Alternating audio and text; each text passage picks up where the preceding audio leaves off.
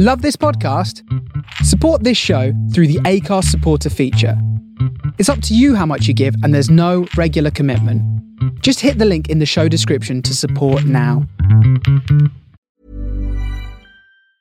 Hi, I'm Daniel, founder of Pretty Litter. Did you know cats tend to hide symptoms of sickness and pain? I learned this the hard way after losing my cat, Gingy. So I created Pretty Litter, a health monitoring litter that helps detect early signs of illness by changing colors, saving you money and potentially your cat's life. Pretty Litter is veterinarian developed, and it's the easiest way to keep tabs on your fur baby's health right at home. Go to prettylitter.com and use code ACAST for 20% off your first order and a free cat toy. Terms and conditions apply. See site for details. There's never been a faster or easier way to start your weight loss journey than with PlushCare. PlushCare accepts most insurance plans and gives you online access to board-certified physicians who can prescribe FDA-approved weight loss medications like Wegovy and Zepbound for those who qualify. Take charge of your health and speak with a board-certified physician about a weight loss plan that's right for you. Get started today at plushcare.com/weight loss. That's plushcare.com/weight loss. plushcare.com/weight loss. Hello, joystick wagglers. Before we get into this episode of Under Consultation, we have a very special announcement to make. UCP Live returns on Saturday, January 14th at the bonus stage in Croydon, where we're going to be splitting it into two very distinct halves. The first of which will be Ash and I going through our favourite challenges from the first 7 seasons and the reboot of Games Master. There'll be clips, there'll be quips, and a little bit of jokes and probably a few gags and stuff. Knob gags. Oh, well, 100% there'll be knob gags, yeah. And then when we get to the second half, we are going to do something very special and potentially very, very stupid.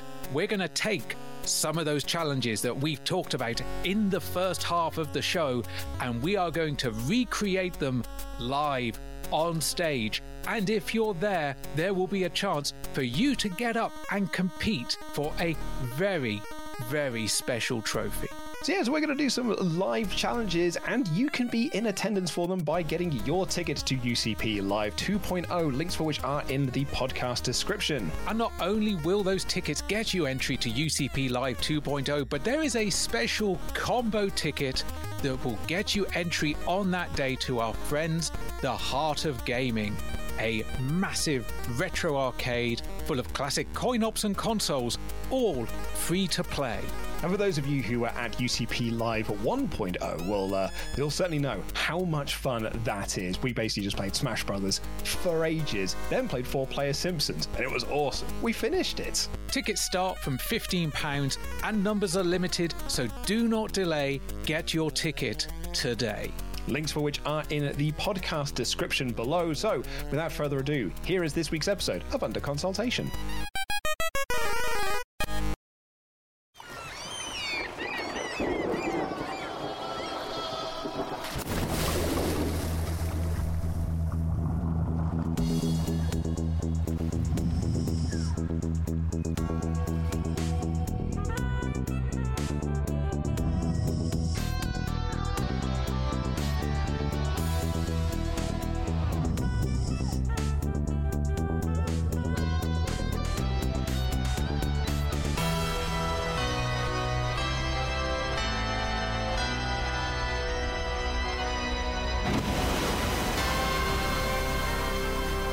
Greetings and welcome to our deep sea domain. This is Under Consultation, an episode-by-episode podcast-type situation through the UK's greatest video game challenge TV show, Games Master. I am one of your hosts, Luke Owen, and I'm so hard it's uncanny. I have never been so grateful for the restricted view of a webcam.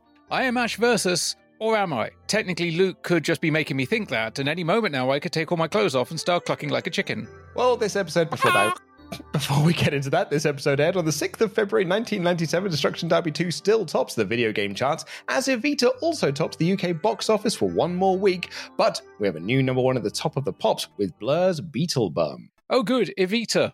Again. Just one more week of it, though. Next week we got Ransom. Oh, fuck off. And that will be the last movie we have for Series 6. I mean, we get to talk about it a bit later today, but we missed Mars Attacks. Series 6 has been quite mean to us on the film front.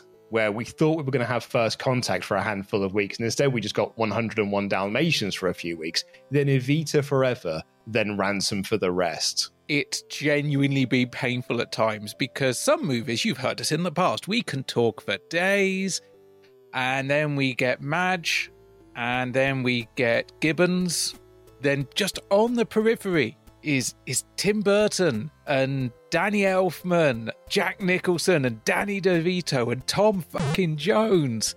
Why are they so mean to us, Luke? Well, there's always the in-between season, Ash. We get to talk about it for a brief moment then.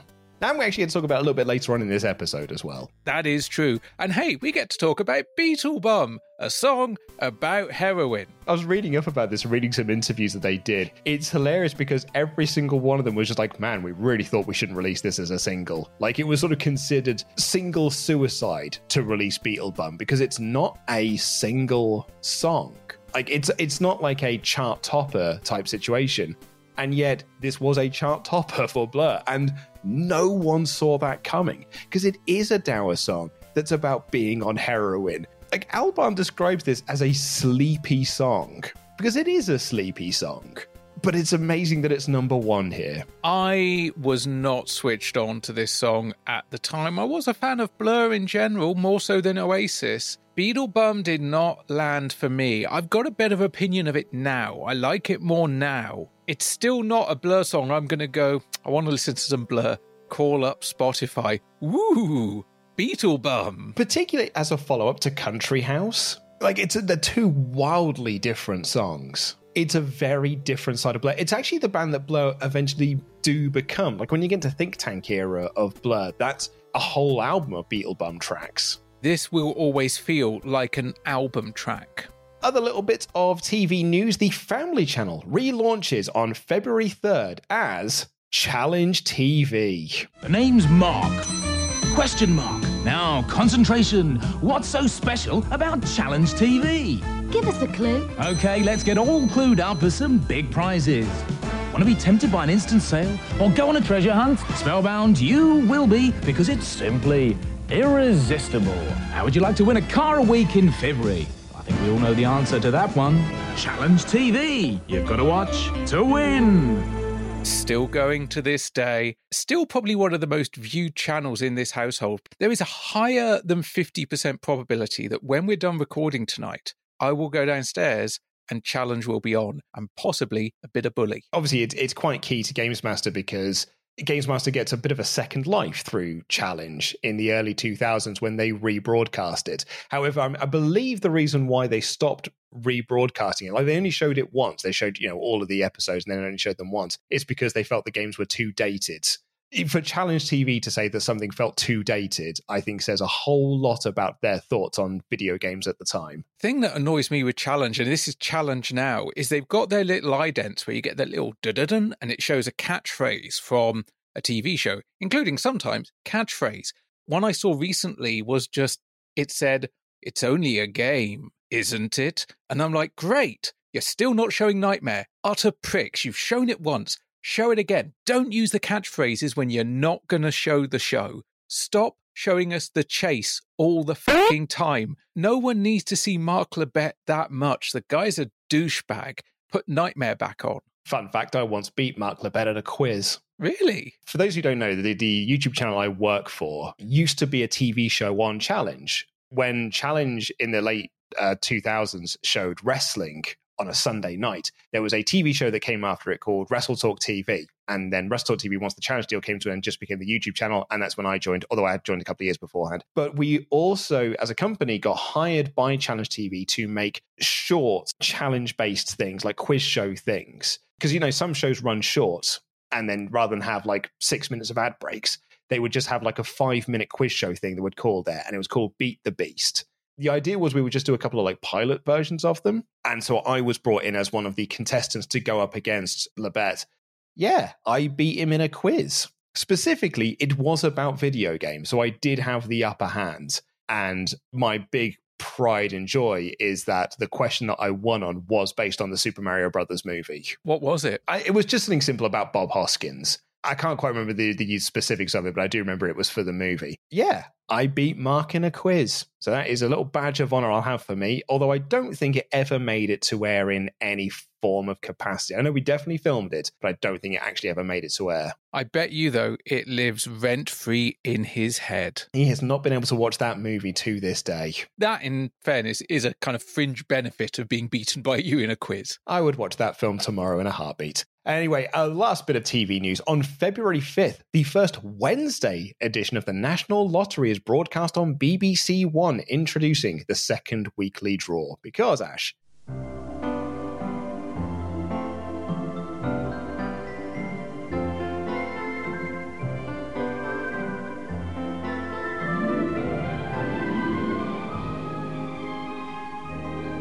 On February the 5th, it's Wednesday.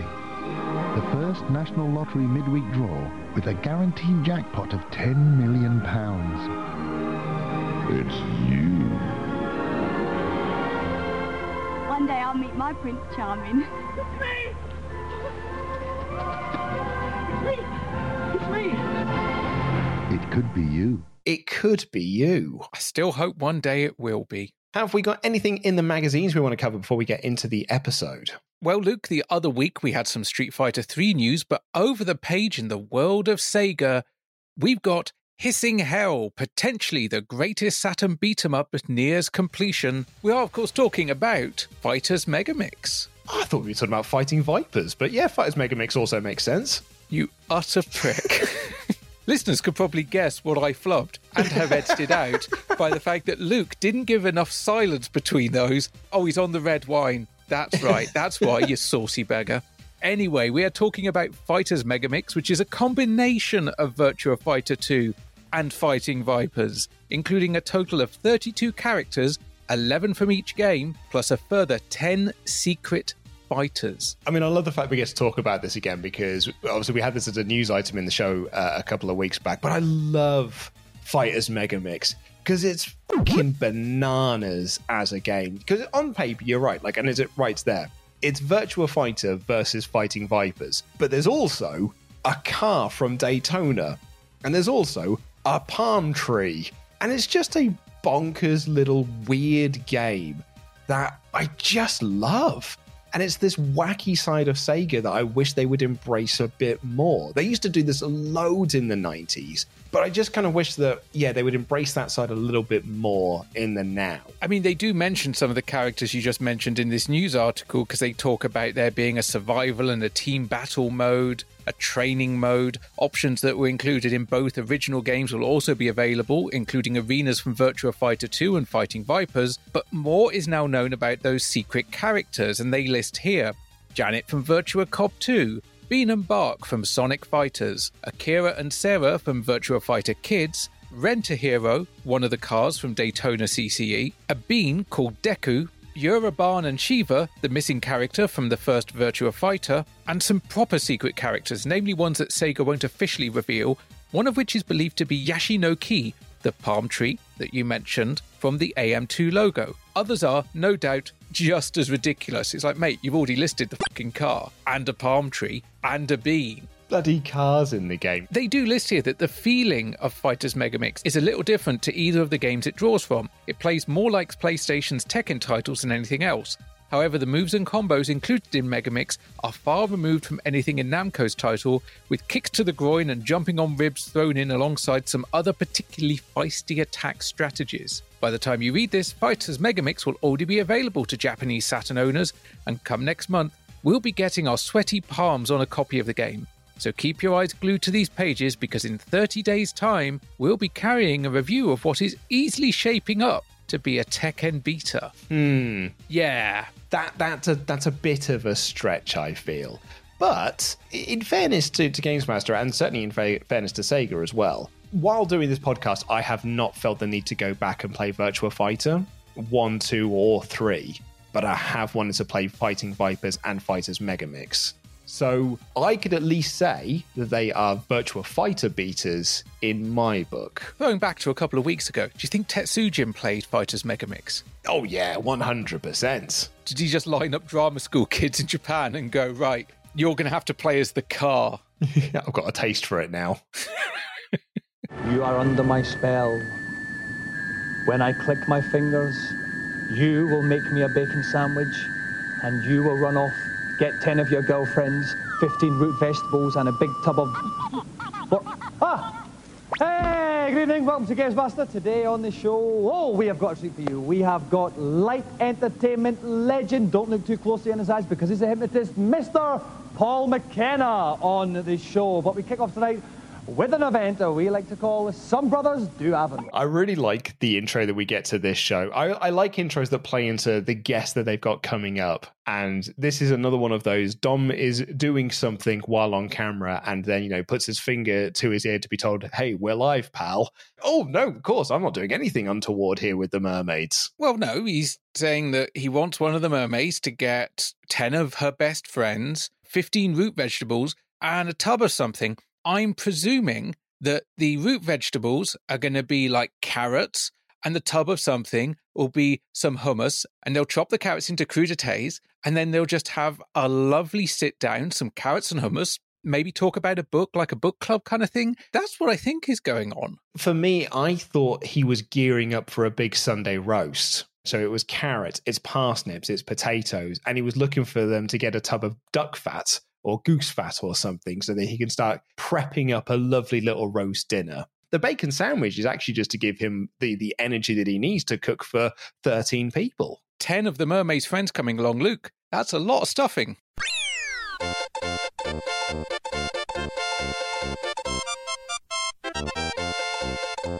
Anyway, we've got light entertainment legend Paul McKenna. It's going to be one of those shows, isn't it? Mate, you're on the red wine, I'm sleep deprived. It's already one of those shows. It's my third glass as well. But anyway, let's get into our first challenge. What are we playing, Games Master? I've always felt that Sonic's reputation as a bit of a softie was a little unfair. After all, you can't have that many pricks and be a complete wimp. Sonic Fighting Champions forms the basis for today's event, which is a rather simple best-of-5 round match between Sonic and his one-time pal, Tails. I've gathered 2 teams of 3 people to compete in the challenge. Each person will play 1 round before passing on to a teammate. Team members will be relying on each other, so let's hope no one lets the side down. Luke, how many pricks does Sonic have? It's a great question. Hopefully we'll get to answer this because it's probably more than 6. I mean, I like the fact that we're getting this as a challenge. Like, we talked about this when it was in the news, I think, handful of episodes back earlier in Series 6.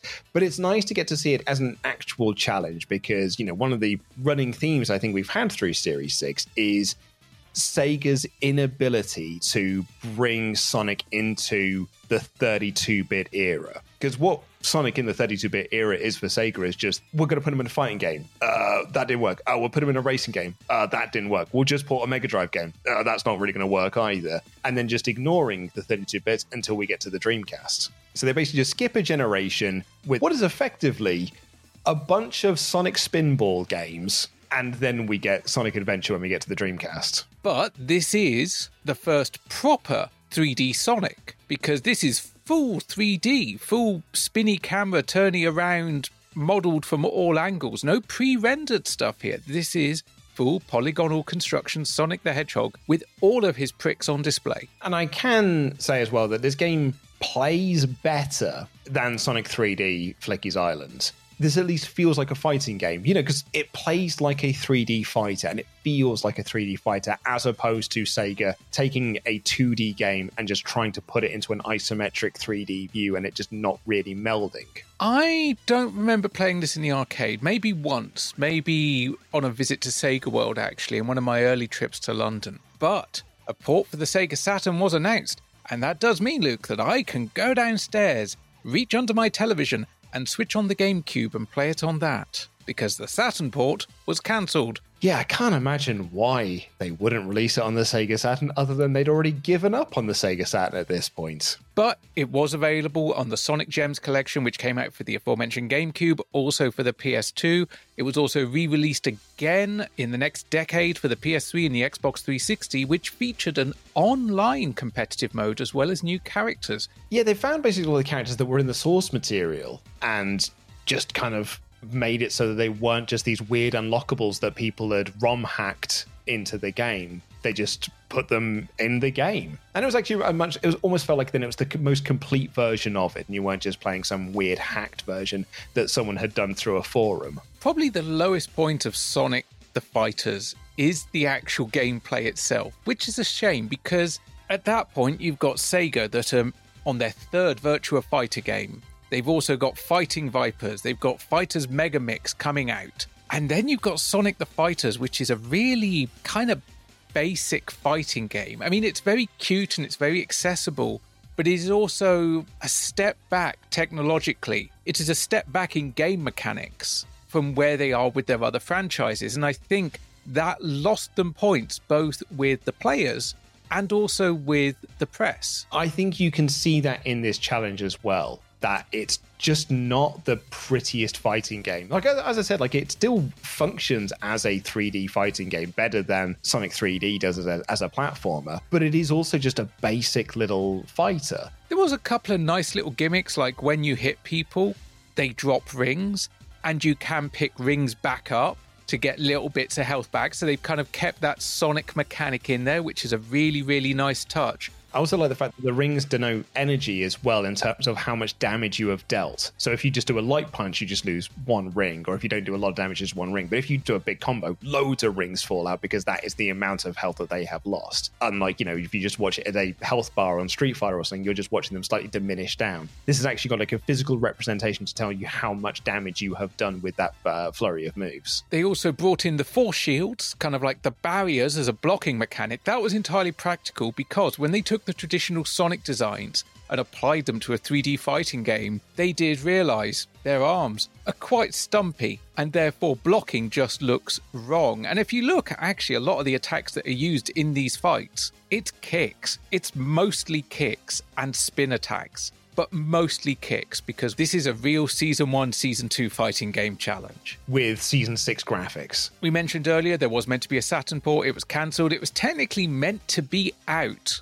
by the time this episode would have aired. It was going to be for late 1996, just a few months after the initial arcade release. At the E3 show in 1996, Sega were demoing a new set of development tools for the Sega Saturn, something that I would imagine they were hoping to use to say, look, it's easy to develop for now. And an early version of Sonic the Fighters was shown as an example of how easy this was to develop because it was being developed alongside the arcade version. And then rumours followed that Sonic the Fighters would be released for the Saturn in Japan mid-year and North America a couple of months later. And then it just disappeared. And the reason for it is exactly why a lot of 3D games were abandoned for the Sega Saturn. They just couldn't reproduce the arcade experience, particularly with something like Sonic the Fighters, where you're not just modelling the characters in the arenas, but all those rings. They're all 3D objects being thrown around all over the place, and the Saturn couldn't cope. I'm glad that this is just more of apart from obviously the port it gets later, it's just an arcade thing at the time. I think it makes it feel a bit more special. The challenge is simple enough. Best of 5 rounds match between Sonic and Tails. Yeah, it's an odd little setup that we have here because it is 5 rounds. It's the best of 5 rounds, but we have 3 players on each team, which means that at the most 2 players from each team will get to play 2 rounds and only one of them will get to play 1 round if it goes to the full 5, which, spoilers, it does. I can't see any other way around it. Otherwise, you would just have to have one player play 3 rounds. It's a fun little setup, but it also it doesn't quite work numerically. I think this is probably the best of a bad situation, and it makes for a fun and quite different challenge because 2 teams of 3 brothers apiece. Okay, all is 6 of our contestants for this are West Ham fans, so if they've got a home game tonight, that's half the crowd gone. Please welcome the Gordons and the McCormacks. Welcome to the show, Daniel. Welcome, Darryl. You come and stand there, wee Kyle. Right, Lewis, Craig. Welcome to the show, wee Dino. Now, first of all, Daniel Gordon, tell us a bit about yourself and your brothers. Yeah, well, we were like football. and playing computer games like Virtua Fighter. He likes all the comics and the X-Men and stuff. Yep. Yeah, he just likes the computers I'm mucking about. Who is going to be the weakest one in your family? It's a kind of family against family. Who are you worried about? You're worried about Daryl, yeah. Right? Is he the worst games player out of you? Yeah. Okay. What do you feel about that, Daryl? He's the worst, I'm the best. Okay. Well, you're already fighting amongst yourselves. It's a good start. Okay, let's move on to McCormack's. Lewis, tell us a bit about yourself and your brothers. Well, I'm Lewis, this is Craig, and this is Dean. We all support West Ham. Craig likes food. And Dean likes his girl in his class called Grace Wallace. Do you? What's nice? What do you like about Grace? Nothing. Nothing. It's just one of those loves like that. It just comes inside your head and you can't really explain it. Would you like to go out on a date with Grace? No. No, you wouldn't. You don't like her at all. Yeah, no. But just wouldn't want to go. You wouldn't want to go with her. You want to wait. You want to leave her a couple of years. Softly, softly catch your monkey. Take it from me, Dean. That's the best way to go. Yeah, we have the Gordons and we have the McCormacks. And I really like the Gordons because they're all wearing the same Umbro jumper. A real mum trait of the 1990s is just to buy all of your kids the exact same clothes. And that way it's easy to dress them in the morning. And I really like the McCormacks because they're all wearing shirts from a Littlewoods catalogue. All various different shades of check. A trio of lumberjacks in training. We go to the Gordons first, and, we all like football. We all like video games. However, the middle child, Daryl, he likes comic books, the X-Men and all this sort of stuff. And he even says he's going to be the weak link of our family. And spoilers, he's right. I mean, Daryl does not believe that. Daryl says that Daniel is the worst, and Dom's like, oh, great, they're already fighting amongst themselves. This is going to be even better than that kid who wanted the girl to get off his doorstep. My job's made easy. Spoilers for you, poor Daryl. Your older brother was right on this one. But meanwhile, over on the McCormack side of things, with the casual wear, Lewis introduces himself, Craig and Dean. They support West Ham, which throws back to the joke Dom made when he introduced them. And Craig likes food? Big load of piped in laughter for the food line, because there is a real pause. A pause so long that you thought an emergency broadcast was going to kick in. And Dean, little Dean, he likes this girl in his class called Grace. And Lewis, for dropping that fact, if you watch, gets elbowed right in the bollocks. It's all very, very sweet. It feels very Series 1 and 2 because it's smaller kids, but it feels Series 6 because it is, things like this about, oh yeah, no, he likes this girl in class called Grace. And Dom is like on that like a shark to be like, oh, do you want to date her? Do you want to go on a date with her? And things like that. To embarrass this small child and just get him to just say something on television that, I don't know if Grace is ever going to see this, but it's just like, I like her, I just don't want to date her. It's all so, so sweet. Dom's like, no, you're right. Take the advice from me. Wait a couple of years. Softly, softly, catchy monkey. I think this would have been the first time in my life I heard the expression softly, softly, catchy monkey. But it is an expression that has stuck with me to this day. So when that came up while watching this episode for this podcast, popped huge. Popped even more than you did for the Umbro shirts. And also, Dom is right. You do wait. That's why it worked out so well for him in Wigfield. Scud Race is the latest arcade driving game from Sega, and it comes with the usual options for different tracks and cars, but more importantly, it's the first title since Virtua Fighter 3 to feature Sega's Model 3 technology. Look out for it in arcades later on in the year, although Sega have assured us they'll be giving it a new name for its British release, just as well, really. Our first news item here is about Scud Race. And Dom is right at the end of this when he says it will have a new name because it's called Super GT in North America. And that is basically because the word Scud evoked memories of the Gulf War and Scud missiles. They were like, nope, let's just give it a really generic, boring name of Super GT. Over here in Europe, no such changes were made. We still got Scud Race. As we were saying as well about Sonic the Fighters, you'll never guess what. There was a planned Saturn port for this. And it didn't come out, so instead they announced it for the Dreamcast. And then that one didn't come out either.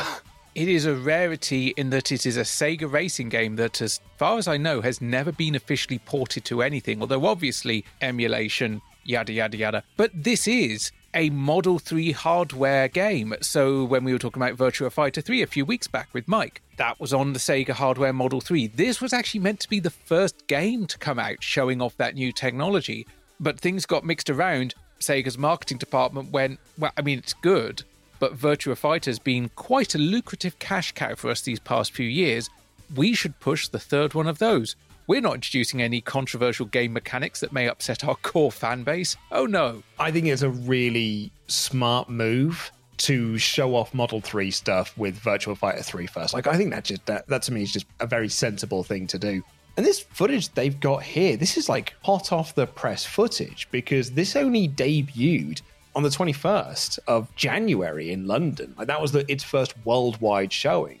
That's really cool. This is proper breaking news. It's not quite Sega Saturn in some guy's living room level breaking news, but it's still fairly high up there. I don't think I've ever played Scud Race. Never in my life. And that's probably because there's never been a port of it, so I've never played it at all.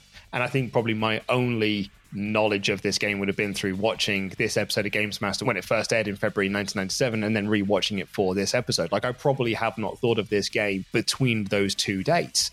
I mentioned earlier about the wackiness of Sega and how I sort of miss that 90s madness that Sega once had. That's kind of evident here because they release an update for the game a bit later on in 97 called Scud Race Plus. You know, it's the same game, but they also add in reverse track options. So far, so standard. However, they also added in something called the Super Beginner Course. That was just a giant oval, a very, very simple track, but it was set in a giant scale children's playhouse where you could even race as a tank, an AM2 crew bus, a rocket car, or a cat. I mean, I'm immediately drawn to racing as a cat. Me too. It's just the wacky nonsense that I wish Sega would take a bit more chances on things like this. Like, this is a small period of time where Sega just did nonsense like this. And I miss that nonsense. Mars Attacks is the new movie from Maverick director Tim Burton. Starring Jack Nicholson, Danny DeVito and a host of other big names, the film is to Independence Day what The Simpsons is to EastEnders. I've seen it. Do so yourself because it's fab. Out on February 28th. But our next item here, we mentioned it slightly earlier, but it is Mars Attacks because Dom has seen it and he thinks it's fab, so you should all go and see it too. And I did go to the pictures to see Mars Attacks, even though I was actually underage. In February 1997, I went with our Chris, my cousin. He took me and my cousin Danny to go and see this. So we'd have both been 11, and our Chris didn't sneak us in, but he just bought the three of us tickets to go and see it. I was Mars Attacks mad. I bloody loved this film. I loved the trading cards that it was based on. I loved the tie-in comic books. I loved the action figures they did. I've still got the Art of Mars Attacks book downstairs, the one that goes with the film that includes all of Tim Burton's illustrations, pictures of the maquettes, because originally this movie was going to be Ray Harryhausen style stop motion, and it was going to be really expensive. And then ILM did the CGI tests, and they went, oh, this is actually quite good.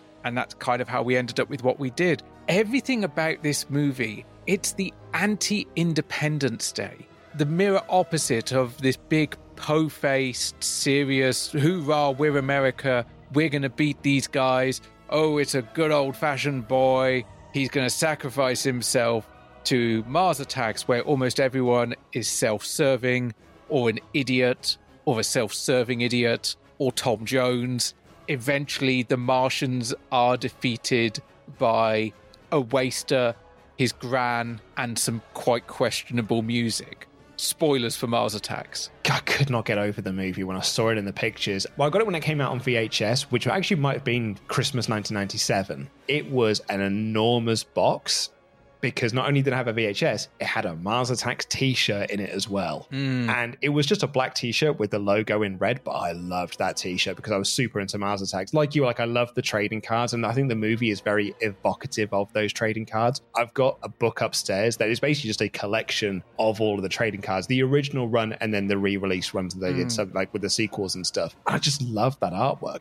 I was posting on Twitter just a few months back about how much I love the artwork of Mars Attacks. And what I'd really love is to get some big print versions of some of those trading cards, because I just think they're gorgeous and stunning.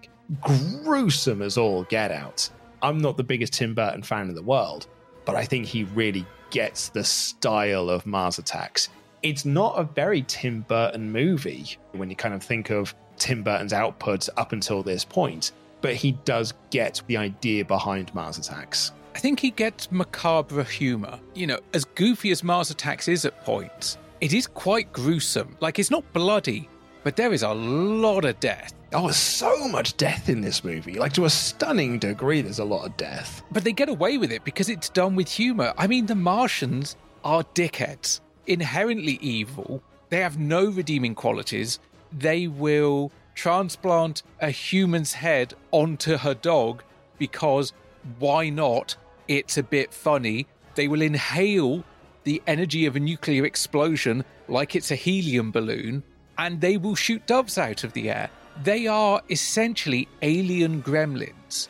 They have the same character profile as the gremlins in Joe Dante's Gremlins, and especially actually Gremlins 2 because of the added goofy quota.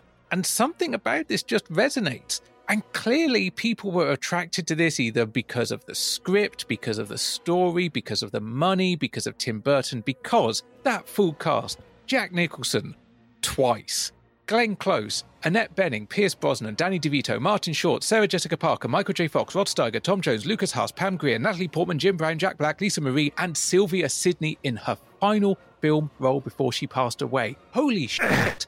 That is a cast. I think it's Jack Black's first proper role as well. Like, he's been in Biodome, actually, up until this point, with Kyle Gass as Tenacious D. But I think this was like his first proper role where he is credited on screen as, you know, Jack Black is in this movie. I feel that Burton went out of his way to make it an ensemble cast because that's the feeling that he wanted to give this movie. That, like, I can't believe this. Every scene that's in this movie has got an actor like, oh wow, they're in this movie? Like, the opening credits are so long because it's just listing everyone who's in this movie. And as the huge Back to the Future fan I was, got such a kick out of Michael J. Fox being in the movie. Like, that was the thing I was most excited for. It's a shame that he's not in the movie for very long, but that was the thing I was most excited about. He's kind of a douchebag in the movie. Awful. About 90% of the characters are arseholes. All the people who aren't arseholes are the ones that survive till the end. Spoilers, Tom Jones survives. That's not unusual. It's definitely going to be one of those episodes, isn't it?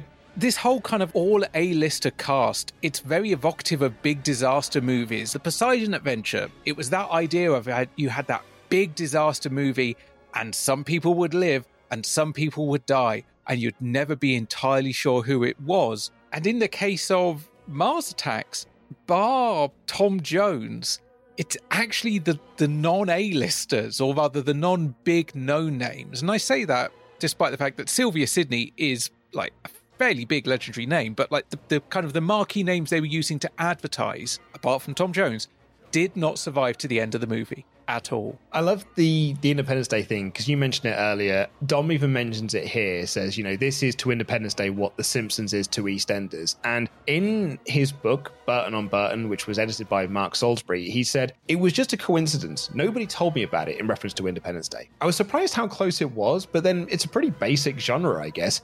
Independence Day was different in tone. It was different in everything. It almost seemed like we had done a kind of Mad Magazine version of Independence Day. I completely agree, and I just think it's because ID4 was so close to this release, it almost felt like it had been done on purpose. But like, according to Burton, it was just a big coincidence. They'd been developing this film since 1993, so there had been quite a long development process, and because differing studios, they wouldn't necessarily know. One last thing, there is another notable name attached to it, but you don't see him on screen. The Martian translator voice. When they get the translator machine where they feed Don't run, we are your friends. Was voiced by Roger L. Jackson, better known as the voice of Ghostface in the Scream franchise, and he actually used his role in Mars Attacks to help him get the audition for Scream. I love that. I love Mars Attacks. I've still got my original DVD of Mars Attacks. How old is that DVD? It's in a cardboard case. Do you remember the cardboard case? Has it got little snap things to it? The Warner Brothers snap things? Yeah. The second question, how old it is, do you have to flip the disc over to finish it? No, it is a single-sider. Tim Burton, for the most part, does not do big special editions of his movies. Like the Batman films have got nice releases. I've got the 4K box set up there and they've got some great special features. I want a loaded. We're 3 years away from the anniversary of Mars Attacks? 3-4 years? 4 years, yeah. Assuming that we don't all die in some sort of horrific global accident, or we don't just run out of power, and assuming physical media still exists, I would so love a 30th anniversary Blu-ray, 4K, 8K, whatever. Just give us some of that test footage. Give us all that behind-the-scenes stuff. Give us a rare commentary track. Doesn't even have to be from Tim Burton. Get the surviving actors in. Get them to have a bit of a giggle. If he's still around, get Jack Nicholson in. He gets to get killed twice in that movie. I want to go watch Mars Attacks now. I am so angry it's not a number one for us because this film is so much fun. I haven't seen it in a dog's age as well. I used to burn through that VHS tape back when I was a kid, but I haven't seen the film in a dog's age. They're making the international sign of the donut. I can't remember what it was called, but it was basically like a science fiction exhibition. Me and my wife were living in London at the time, and we were watching Sunday Brunch, and there was just this thing on being like, oh, and currently in London there's this sci-fi exhibition thing. We were like, oh, let's go check that out. That'd be a fun little thing to do on a Sunday. And they had first edition versions of the trading cards, and all of them basically just all laid out next to each other, so you could just do the whole story card by card. It was really, really cool, because I've never seen all of them like that and just be able to look at them. That's why I like the book so much, because it's got all like the original artwork and stuff and concept art and stuff. I fucking love a lot of Mars Attacks. Me and you could talk about Mars Attacks for quite a long time. Maybe we will. Recently launched in the US is the latest add-on for the Saturn, Netlink. This $200 box allows you to connect to the internet and fritter away your life browsing web pages, sending email to the other X-Files anoraks, or best of all, playing special network versions of classic games like Sega Rally. It's currently only available in Japan and America, and whether it's released over here remains to be seen. And hey, maybe we would have talked about it online, but using the Saturn Netlink if it ever come out here in the UK. Yeah, we could have been like all the other X-Files anoraks. It was the modem attachment for the Sega Saturn games console. It gave Saturn users access to the internet and access to email. It was released in October of 1996. It used that cartridge port on the top of the Saturn, the one we'd normally use for memory backup, RAM expansions, most commonly now action replay type devices, because it helps you play backups, SD cards, imports, all that gubbins. I think it makes sense that it didn't come out over here, because it didn't sell well in the States. I think it did well in Japan because it was like a really cheap option to get yourself online and stuff, but like in the States, I guess there was just stronger competition. Like Next Generation in their April 97 issue just said that, they claim, I don't know how substantiated this claim is, that only 1% of Saturn owners in America bought the Netlink. The pool of Saturn owners is already quite small. To then only sell it to 1% of those is an even smaller. So yeah, it makes complete sense why we didn't get it over here. You can see, obviously, they recognised it wasn't taking off by how quickly they discounted it. So launched, costing $200 or $400 bundled with a Sega Saturn. Then, in 1997, so less than a year after its launch, they started selling it for $99 with Sega Rally and Virtual On bundled with it. So you got the modem and 2 games. And it wasn't just Virtual On, you mentioned there. Sega Rally was another game you could play, as well as Duke Nukem 3D Daytona. But for me, the key one to here, outside of Duke Nukem 3D maybe, Saturn Bomberman. Like, that's the game you want to be playing online. Bomberman in any iteration is always a good time, unless it's the Amiga version and you're stuck with the keyboard in a 5-player type situation. Welcome back. Sonic the Hedgehog. He used to be a cute, cuddly little platform character, but years of excess and moral decay have reduced him into an ultra-violent beat-em-up. We have got the brothers McCormack and the brothers Gordon doing battle on it.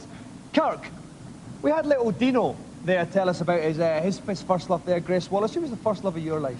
Well, Doctor, it was actually your mum. Which, in fact, reminds me, I have something to tell you. Okay, and how about some tips for the wee guys? Okay, first tip is beat 7 shades of sushi out your mates. That is the first tip.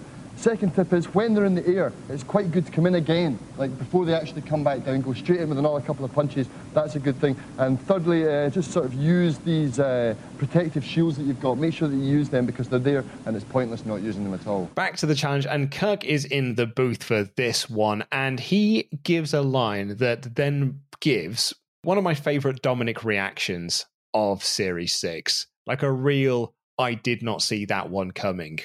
Hey, who was your first love? And he just looks at him and says, your mum. I'm amazed he didn't see it coming because it is such a 90s comeback. Dom is so taken aback by it, particularly then because Kirk is following up by, being like, oh, I'm actually your dad, which really adds a lot of spice onto the Christmas quiz when Dom didn't know who it was. I just think it's a really, really fun reaction of Dom trying to recover himself so that he can then present the rest of this link. But Kirk not only has familial revelations, he also has some advice, which is beat 7 shades of sushi out of your mates, go for air hits, so combo juggling is definitely a thing in this game, and use those protective shields. They're there to be used. Don't forget about them. Spoilers, a lot of the time they forget about them. I think we only see it once, and I would wager that was an accident. There is Tetsujin challenge level button mashing going on in this challenge.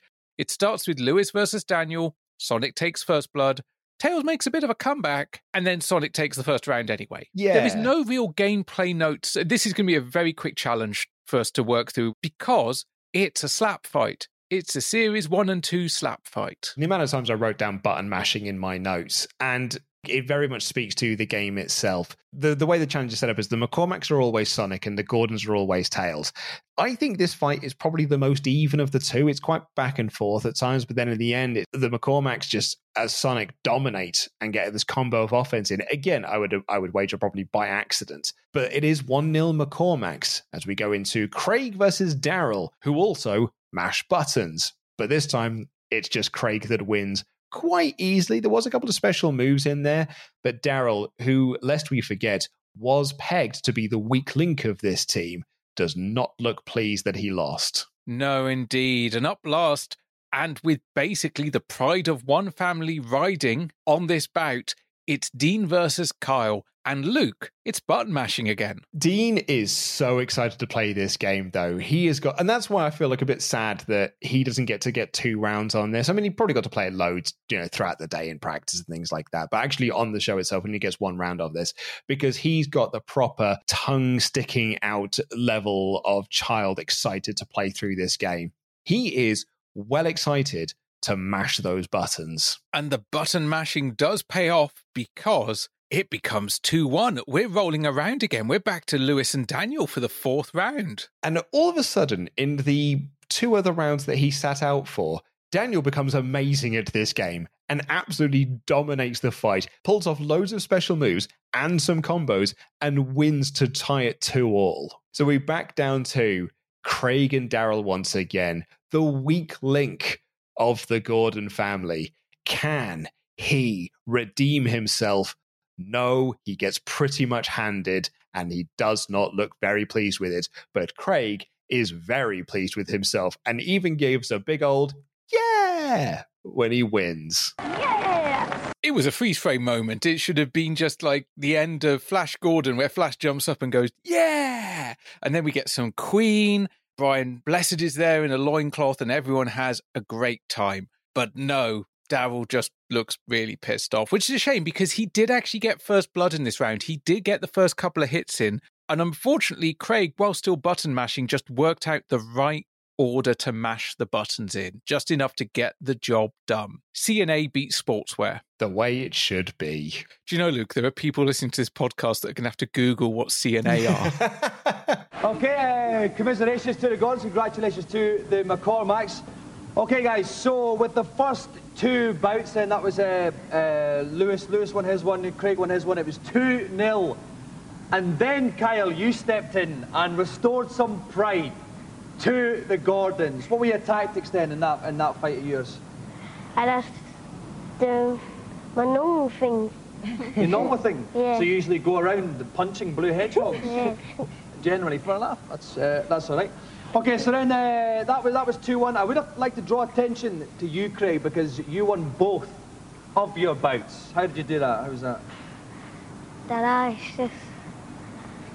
You're just cool, aren't you? Yeah, just You're just a bit groovy. Yeah. Yeah? Is that a fair assumption? Cool, yeah. And finally, Dean. Now, you lost your fight. You got beaten by Kyle, so I can forget about Grace Wallace now. That's out the window.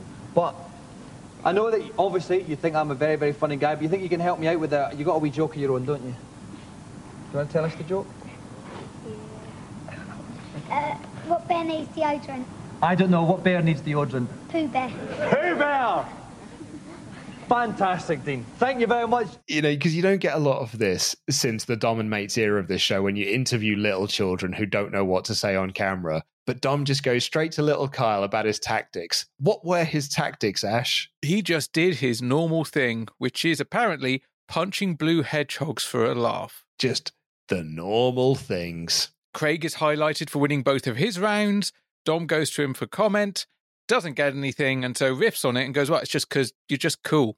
Just a bit groovy. You can't quantify these things sometimes with words. Again, just more awkward children not knowing what to say. But Dean has been prepping for this moment, or he's clearly been prepped for this moment, because he does have something to say. I love this joke. I've already told this joke once today. Yeah, same here. I told it to my wife when I came downstairs because I watched this episode again today in preparation for the podcast. I told it to my partner. Got a laugh. How did you fare with your missus? She certainly reacted. Laugh is a strong word, but she could tell that it is a good joke. She just gave a nod of, good one. That was certainly a joke. All those words together do make for a punchline. But hey, guess what? It's enough to get Dean a job on the writing staff for the rest of the series. Also, got to feel bad for the McCormacks here. They get one joystick between them. You tight feckers, give them 3. Well, they can't. They thought they'd have an extra one left from later on in the episode, but hey, shenanigans. First up on the PlayStation, Jet Moto, which is Japanese for wear leathers which are colour coordinated with your bike. One special feature is the magnetic grapple. You can hook onto certain poles and spin around corners at amazingly high speeds. In one player mode you have 10 different tracks to race around with 20 opponents at once. Firstly, it's got split screen mode.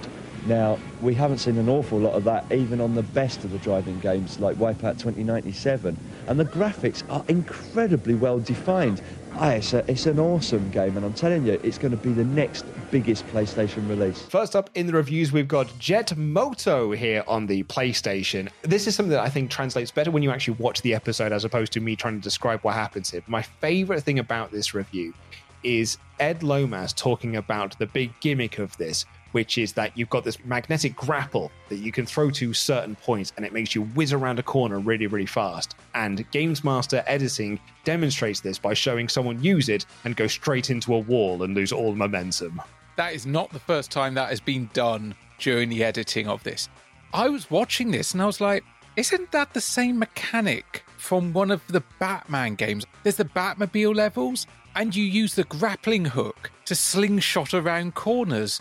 And I never thought I'd see a game in the 32-bit era see a gimmick from a movie tie-in and go, we're having that. I mean, it's clearly something that Rick likes, because Rick is staking quite a lot of praise on this by saying that not only the graphics great, it's a lot of fun to play, it's got split screen mode.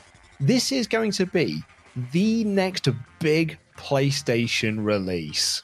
Now, it's no Wipeout. But it did get 2 sequels. It did get re-released multiple times, including for the PlayStation Portable and the PlayStation 3 via the PlayStation Network. It did prove quite popular and get generally good critical response. But we've already got 2 Wipeouts. Gran Turismo's just around the corner. Is it the next big thing? Yeah, I think a lot of people have probably forgotten that this game exists. Like, I think had this come out when the PlayStation first came out, maybe time would be slightly kinder to it. But yeah, I think most people will not remember this title. And it's not like it's a bad game either. Like you mentioned there, it got, fairly decent reviews from other people. Games Master loved it more than other magazines did at the time. But, it's got some interesting little mechanics in there. It's got, a physics system that's so advanced that it can only be used on you, the human player, and all the other 19 racers have to have a different physics system to use around. And yeah, it's got some fun stuff in there. It's got a Twisted Metal 2 connection in there because they're made by the same people.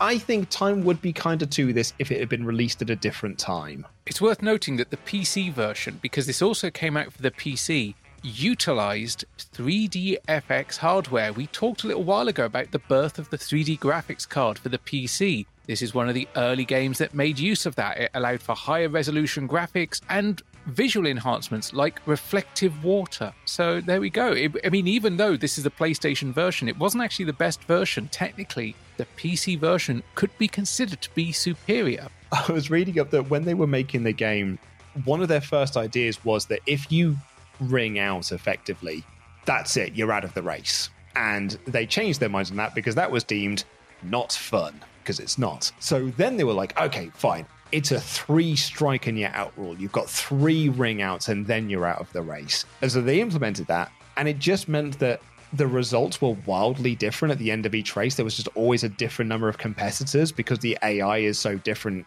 between you humans and the computer players. Then in the end, they were just like, fine, if you ring out, you just get put back on the track like every other racer of this type. Because really, that's the fun way to play this game. Yeah, if you were playing split screen and you had a 3 strikes and you're out, it could get very, very dull very quickly. But yeah, this has got a bit of a connection to Twisted Metal 2, bit of a consultation zone ourselves here. If you go to the 2-player challenge and at the Choose Battleground screen, press up, down, right and R1, you'll be able to race through the swamp track from Jet Moto on Twisted Metal 2. But Luke, will that make Twisted Metal 2 a better game? With Twisted Metal 2, it seems that even a Pishkim can get a sequel. Twisted Metal Tour is the sequel to Twisted Metal. Very, very similar in that you pick a ridiculous car with very, very big weapons and you drive around one of the interesting scenarios, destroying your opponent. Yes, I'm afraid it is a little tad boring. Certainly when all you get to do is drive around a bit and shoot each other. It looks really great, but it just doesn't have the sustaining gameplay I think a game like this would need. For everyone else, yeah, but not for Games Master. They don't seem to like this at all. I mean, they do give it, a 69. Nice. But, everyone else is quite positive about this. Apart from Games Master, it would seem like, they're like, it's just a bit boring. The one that came with the PlayStation 2 network adapter is the one I remember, because that was also one of the first games I could play online with the PlayStation 2 when it worked, which at the time it didn't work that well at all. But in theory, it worked well. This game wasn't universally hated. I mean, it was one of Sony's own brands. We've actually got a TV series based on it coming out soon, which I find a very confusing license to go, yes, of all the Sony properties, that's the daddy. That's the one that we are licensing for a TV show. In particular because they'd announced a movie for Twisted Metal back in 2012 with Brian Taylor directing. That was also because they were doing the PS3 version of Twisted Metal was coming out as well. So it's going to be like this big, hey, Twisted Metal is back. This is our new big franchise that we're pushing. And then because sales of that weren't great, they canned the movie. Like Brian Taylor told Collider, it became like a tweener. Sony came out with a new version of the game, didn't really sell well. So they had this property that was kind of like this tweener. It was a movie that felt like it needed to be $50 million, but Sony didn't feel like that the fan base really merited that kind of movie. It really wanted to be more of a $15 million movie, but the nature of it was the set pieces would have made it just too big. He'd actually had conversations and had planned to cast Nick Cage in the role of Sweet Tooth, and he had these big grand plans for it to be like Mad Max Fury Road in terms of like the big epic battles and set pieces and things like that. So you're right, here we are now, 10 years after that movie was announced and canned. No, it's now a TV series with Anthony Mackie and Stephanie Patrice, Thomas Hayden Church and Samoa Joe and Richard Cabal and Neve Campbell. It's good cast, but weird that Twisted Metal is becoming a TV show here in probably 2023 by the time it comes out. Yeah, and it feels a little less Mad Max and a little more Death Race 2000 with perhaps notes of The Purge. Yes, exactly. I think that's probably more of an apt comparison. Certainly Death Race, yeah. I quite like Death Race 2000, and I quite like the Purge series. So, at a base level, Twisted Metal, the TV series, will prove more popular with me than this game did with Games Master. I never actually played the Twisted Metal games, like in situ, at the time, even when I got my PlayStation in the following years. But I was always drawn to it because, Sweet Tooth is a very cool design. The cars are very mad and, the John Doe car and things like that. So, I was always drawn to its wackiness. So I think I probably will like the TV series and I like the cast a whole heck of a lot. So I'll probably get on board with it. It's got Samoa Joe. What more can you want? The numbers don't lie. And it's spelled disaster for you at Twisted Metal. Will Arnett's going to be doing his voice. I think it's going to be a lot of fun.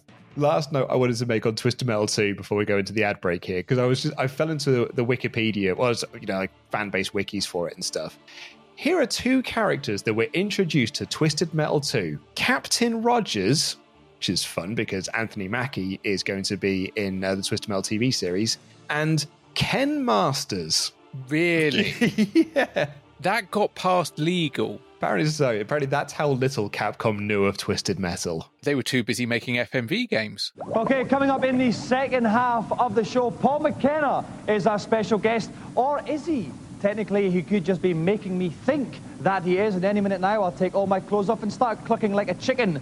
Ponder the moral ramifications of this act during this commercial break.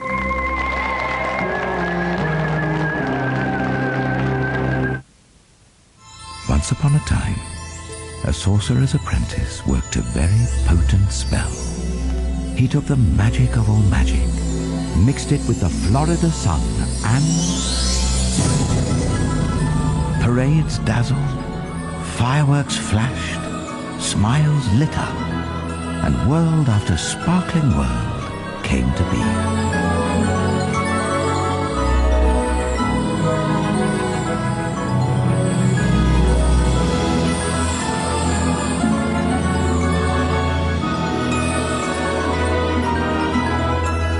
People came, and when they left, they carried the magic with them. The Walt Disney World Resort in Florida, a world of holidays in one. Chris, never believe it. Don't tell me. I'm still in Belfast. Still in Inverness. Fishguard. Redruth. Bridlington. Somewhere down south. Chris, I'm in Scarborough. Hold on. We live in Scarborough. I know! No one covers more of the UK population than Cellnet. We let people who can't be together talk. Ready to pop the question? The jewelers at BlueNile.com have got sparkle down to a science with beautiful lab-grown diamonds worthy of your most brilliant moments. Their lab-grown diamonds are independently graded and guaranteed identical to natural diamonds, and they're ready to ship to your door. Go to BlueNile.com and use promo code LISTEN to get $50 off your purchase of $500 or more. That's code LISTEN at BlueNile.com for $50 off. BlueNile.com, code LISTEN. Millions of people have lost weight with personalized plans from Noom. Like Evan, who can't stand salads and still lost 50 pounds. Salads generally for most people are the easy button, right? For me, that wasn't an option. I never really was a salad guy. That's just not who I am. But Noom worked for me. Get your personalized plan today at Noom.com. Real Noom user compensated to provide their story. In 4 weeks, the typical Noom user can expect to lose 1 to 2 pounds per week. Individual results may vary. Hey there, it's Michelle Norris. I'm host of a podcast called Your Mama's Kitchen. When I travel, I'm usually looking for a way to find a taste of home when I'm not at home. And one of the things I love to do when I am at home is entertain. And Airbnb allows me to do that. When I was in California recently, I rented a house that had a great kitchen. And when we were sitting around the table, we were all thinking, we're in someone else's house. Someone could be in all of our homes as well. If you have a home, but you're not always at home, you have an Airbnb. Your home might be worth more than you think. Find out how much at airbnb.com/host.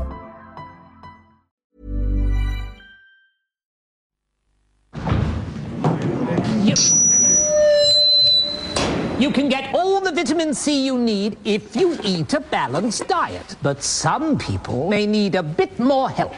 May I present Redoxon Slow Release? Hundreds of micro capsules that gradually release their vitamin C over 8 hours. Thank you.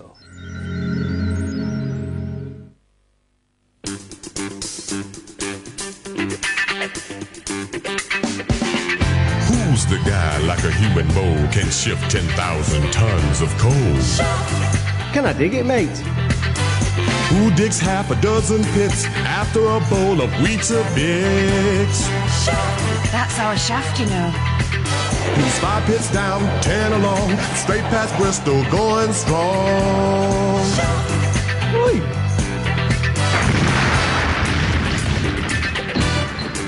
You all right? Yo. Weetabix. Once we've started you, there's no stopping you. Wake up! It's spring! Spring! I'm 2 months late for work. Don't panic! Don't panic! For breakfast in a hurry, try new Quaker Quick and Hearty.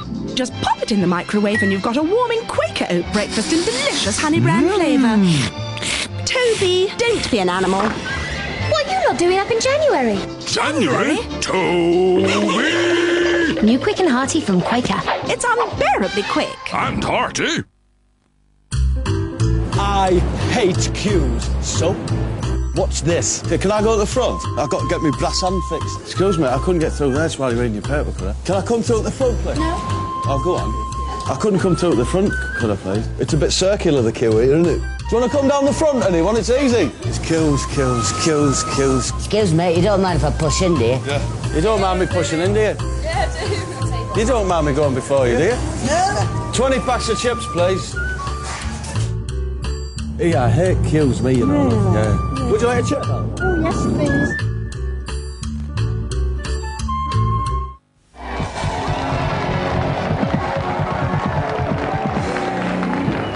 Welcome back to Games Master. I'd just like to say that that last advert that was on in the break was the best advert I've ever done saw. Now, I'm going to try and remember at this point here. In fact, this is almost an edit point for future Luke when he's putting this together, to make sure that the last advert that I put in for the podcast commercial break is the best one of the lot, because that will then really feed into Dominic's intro line here. And note for future Ash, leave that little bit of audio from Luke in, so when Luke listens to my edit, he gets the audible reminder, but remove this bit of me talking. Or we'll just keep all of that in and really just peel back the curtain on how this sausage gets made. Mate, no one needs to know how this sausage gets made. Remember we said about the limited viewing angle of webcams. Anyway, let's get into our celebrity challenge. What are we playing, Games Master? My next challenge is on the formidable new Nintendo 64 game, Blast Dozer. A juggernaut carrying a nuclear weapon is heading through a built-up area. My contestant's task will be to destroy any buildings in this path before it crashes into them, detonating the bomb. They'll use various methods of transport to complete this challenge. First, a train, and then a buggy, which must be used to destroy the buildings by constant ramming. One tip for my contestant: use the hill at the side of the complex to launch yourself and destroy buildings more quickly. That's my briefing over. It's a tough challenge, but somebody's got to do it. Oh, Blast Corps on the N64. I am here for this. We even get Games Master calling it by its original name of Blast Dozer, which is really cool. I am fully on board for this. Spoilers, it ends up not being that great of a challenge, but it is fun to see Blast Corps here. Especially because this is pre-release Blast Corps. This game is not due out for another 3 months. In fact, more than that, because this would have been filmed in 1996. It's certainly pre-football season, so I think this is probably July. How early was this version of the game? I mean, this is the friendship with Rare coming through a little bit, I think. Yeah. Because this game is so far from complete. As I say, it's not released until March of 1997 in Japan. It's one of the coolest things about Games Master, about how they were able to get these games that early. And it's the sort of thing that I think Dominic then is very proud of when it comes to the latter series of Games Master. It was Rare's first game for the N64 as well. And I owned this and I loved this game. I thought it was so cool. Spoilers for when we get to Dom talking to Paul McKenna in a bit. But he says, I've never played a game like this. And it's like, no, mate, you haven't. Because there's never been a game quite like this. This game is really quite unique. This game is just described on Wikipedia as an action game. And that's because what the hell else genre can you give to it? I don't think I've played Blast Corps. I certainly didn't in situ because my friend didn't have a copy of it. And he was the only person I knew that had an N64, so I definitely didn't play it at the time. Might have played it during my university years, but I don't particularly recall. But my favorite thing about this, and kind of what speaks to, what you were just saying then about how unique it is, Games Master explains what the challenge is, and it shows you what the challenge is that you're supposed to do. But it's still like just writing it down. And if you're going into this completely blind, not knowing anything about Blast Corps, it doesn't look like they're playing the game right.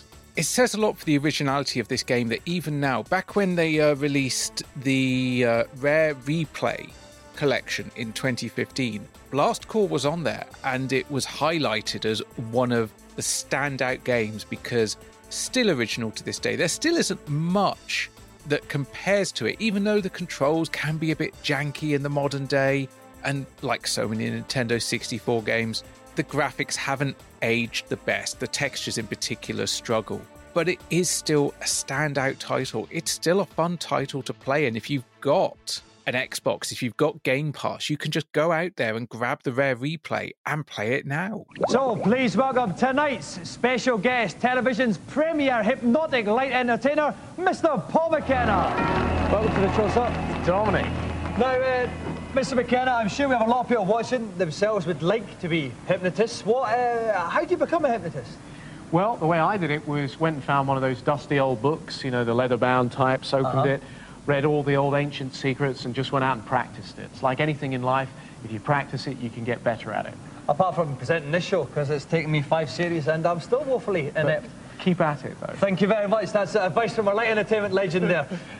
Now, you've also got the tapes that you do that people listen to themselves, which can help them to sleep, help them to lose weight, stuff like that. Is there one which could help me get more hair?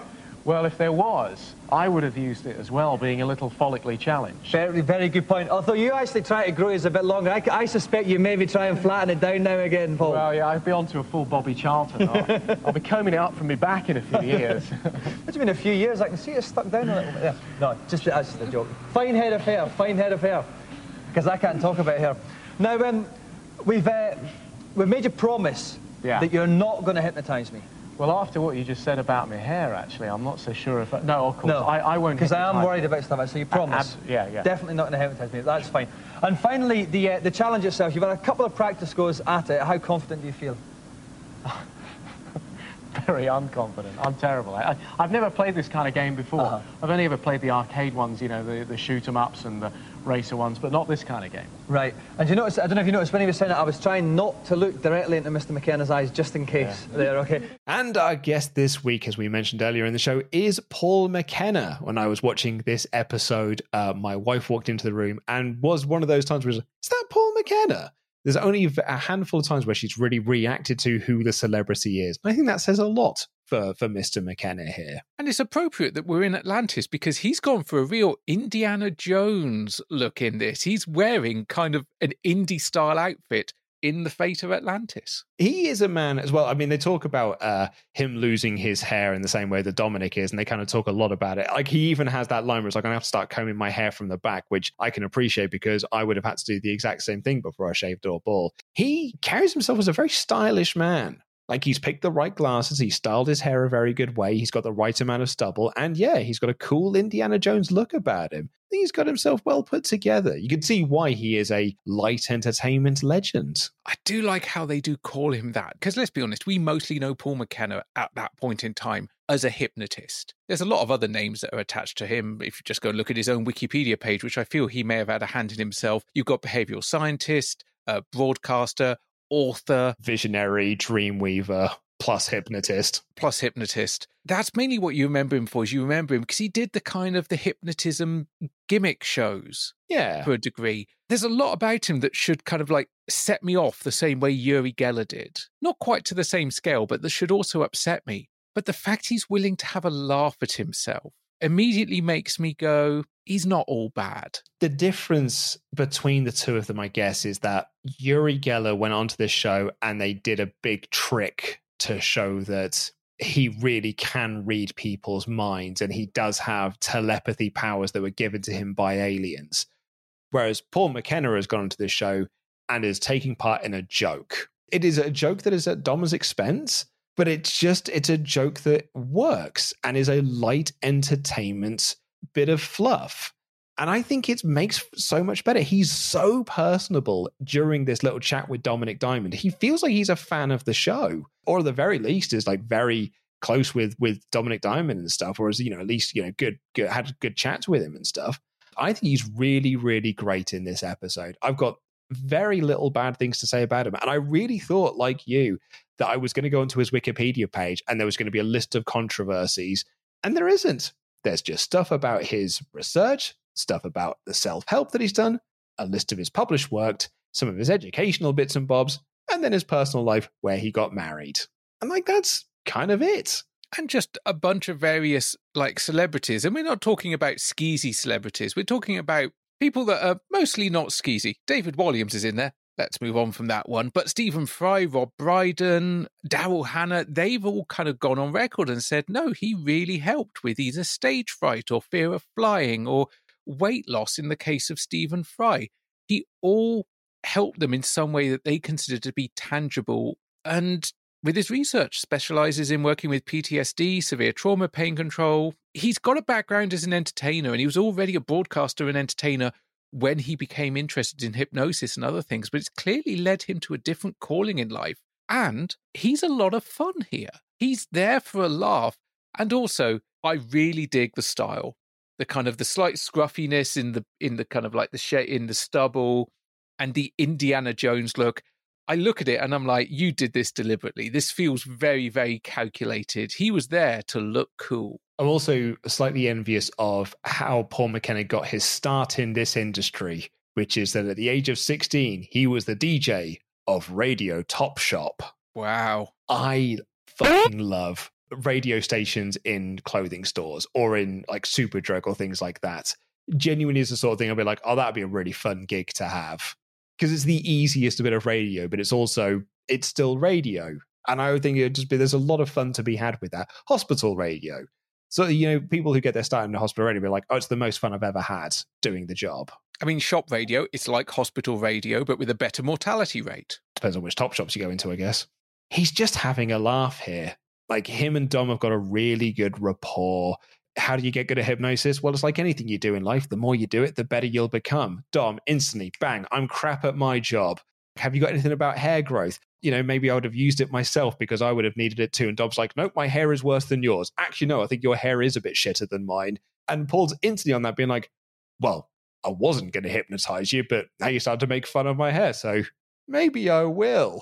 And then just looks down the camera, gives a cheeky little wink. He's in on it. Everyone's in on it. It's a bloody good time. We can all see the gag coming a mile away, but it doesn't spoil the pudding when it arrives. No, and it's why I think they put him on Blast Corps, because it was probably a challenge that very few people were going to complete. And you do want to put him on a challenge that he can fail, but can fail convincingly at. You don't want to put him on a challenge where he just fails on purpose. You want to put him on a challenge that probably no one would have done.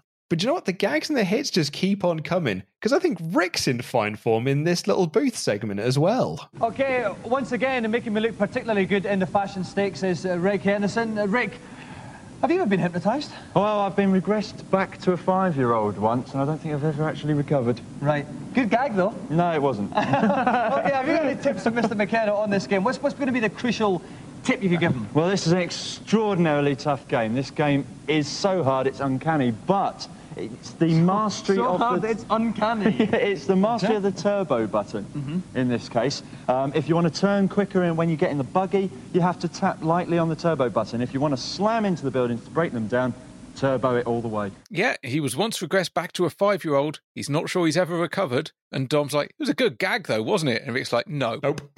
No, it wasn't. No, it wasn't. Tips for Mr. McKenna? Rick says, it's so hard, it's uncanny. And so's the game. You need to master the turbo button, tap it to turn tightly, hold it down to slam that building. And a reminder, the convoy needs to get from A to B unimpeded. I mean, that's a simple goal, Luke. How could you ever lose track of that? If you had Games Master's intro there, he said you've got to do this by 2 modes of transport. First by train, then by buggy. The train does nothing. The train gets you to the start of the level. Yeah, the train is effectively the goggles that Radioactive Man wears. It gets to a stop, you get off the train, then you get into the buggy, then you drive down to where the level is. He smashes up a building, and I guess just misses that there was a pylon behind him, because on the HUD is just flashing up, collision imminent, collision imminent, collision imminent. This little screen pops up with the guy driving the convoy in it, and he's like, oh my God, we're going to die. And McKenna's just like, he's riling up and he's taking down other things. And then they're like, there's something that he has missed. And he drives back and sees the pylon. But in the process of driving into that pylon, He also drives into the convoy itself and blows the whole thing up and loses the challenge in quite spectacular fashion. It's so beautiful because he's actually doing such a good job of demolishing the buildings, and then they're like, the pylon, Paul, there are additional pylons, and so he has to spin around, and he takes it down beautifully, but it's just the fact he completely forgets to turn. And so he followed the advice that Rick gave. He mashed that turbo button. He doesn't just clip the convoy, it's full Animal House ramming speed, kind of boom. The entire country blows up. But Paul is laughing. Yeah, he's having a laugh with it. And he walks up to Dom and is like, you really relished that word fail a bit too much there, didn't you? Well, I think you relish that word failed just a little too much, Dominic. It does trip more easily off the tongue than triumph, Mr. McKenna. Basically, you drove your car into your own troop carrier. Now, that basically makes it one of the most appalling displays of gameplay I've ever seen on the show. You think it was that bad? I thought it was absolutely atrocious. You sure? I have never seen a display of games playing worse than that. It was so brilliant. Thank you. You coped with it admirably. I mean, was it difficult for you at all? You seemed to breeze through it. Yeah, just, natural talent, really. Are you good at a lot of games? Yeah, of course. I'm considered one of the best in the world. And, oh, by the way, can I have that 20 quid you owe me as well? Yeah. Oh, thanks. Thanks very much, mate. Paul, that was dismal. That was probably one of the worst bits of gaming that we've ever seen the show. Never had anything worse. A child of 3 could do, and boom, finger snap. Paul hypnotizes him, and then Dom is just like, no, actually, it was brilliant. What a natural talent you were. And boom, finger snap. I also need that 20 quid that you owe me. And Dom's performance like, oh, yeah, no, cool. Yeah, here's that 20 quid, yeah. So Paul gets his ego stroked. He gets 20 quid off Dominic Diamond. And despite losing, he gets a Games Master Golden Joystick. So this is our first instance on the show where a loser has been awarded the joystick, and not by a celebrity just being like, oh, just you have it instead because I don't want this cluttering up my house. But it's all part of the gag. And I think the gag is very, very funny. I think that everyone's performance in all of this is just a lot of fun, particularly because Dom knows this isn't the most appalling level of gameplay that we've seen on this show. Bear Van Beers was on the show not that long ago. McKenna made a mistake. Bear, as lovely as she was just a car wreck all the way through. She was him running into that convoy, but as a whole challenge. She was 3 minutes of driving into a nuclear convoy. But I love that Paul still gets the joystick and he gets the kisses from the mermaids and everything, while Dominic Diamond's like, it's one of the best games playing performances we've ever seen on this show. It's really, really good. It's good light entertainment. And Paul McKenna's taking a page out of the Dave Perry playbook when he says, I'm one of the best games players in the world. It's cold, it's overcast, it's wet, but I'm still wearing shades because we're in Los Angeles at the Jurassic Park ride. Technically the most advanced ride in the history of the world. Oh yes, if you want top theme park action, you've got to come to Universal Studios, especially if Channel 4 are paying for you. Jurassic Park has been packing them in all summer, just as well for Universal because they spent over 3 years and a whopping $110 million to recreate the world of the dinosaurs. The ride is rounded off by the biggest water drop ever, which seems to have a devastating effect on the vocabulary of the punters. Oh wow, that's awesome. This might end up being my favourite feature of Series 6 as well. This feature's great. This feature is great. I love this feature because I've been to Universal Studios multiple times. I've been on Jurassic Park the ride multiple times. I love the films. I don't love all the films, but I love the films as an overall series. But Jurassic Park the ride, it never gets old. I know they've reinvented it now, but even that original version of the ride, I could go on it 3 times in a day. And when you do go over there in February, it's quite easy to go on it 3 times in a day because the park is bloody quiet. But it's just so much fun. So I've never been on this version. Obviously, it's the same one wherever, but I've only been on the one in Florida when they opened up in Islands of Adventure. So that must have been when I went in 2000, because I don't think it was there in 98. Because I loved Jurassic Park so much. I was so excited to go on the ride. And it's incredible. It took them years to make this ride. Dom even says, it took them 3 years. It cost $110 million to make this ride. That is more than it cost to make the movie. But it has paid dividends for them because it has been one of the most celebrated rides Universal Studios have ever put on. And still to this day, like you mentioned, it's been rebranded to Jurassic World The Ride. But the original version of Jurassic Park The Ride up until 2018 was one of the most attended attractions and applauded and critically acclaimed rides that Universal have had. So their first water ride and stuff. It's awesome. And it's so great to see this here because you get to see so much of the ride in this feature and interviews with the people that were behind it as well. This is like the Waterworld feature we had in Series 5 that I really, really dug this. Universal Studio, they don't have quite the scope and scale of your Disneys, but they do these big kind of theatrical, particularly outdoor spectacles really well because the majority of this ride is outdoors. The last kind of bit, the bit that is almost a dark ride, the ascent before you get to the massive drop, that's indoors.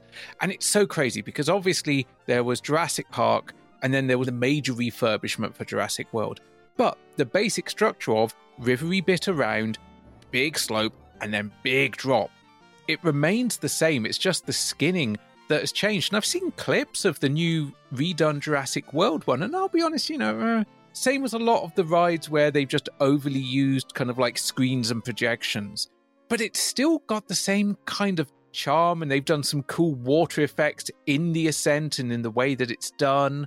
Even if they continue to drive the Jurassic Park franchise into the ground, much like the Waterworld experience, I think Jurassic Park The Ride will be around for a good decade or more to come. Because the beauty of the Jurassic Park ride is the animatronics. And because it feels then you're going through the movie. When they were developing this ride, Spielberg's big venture for this. So the story of the ride, a lot like the movie, is it was in development before the book came out. Like Amblin and Universal had acquired the rights to the movie before Crichton's book was published. And even before Crichton's book was published, Spielberg went to Universal and said, you should make this a theme park ride. Not based on my movie, but based on Crichton's book.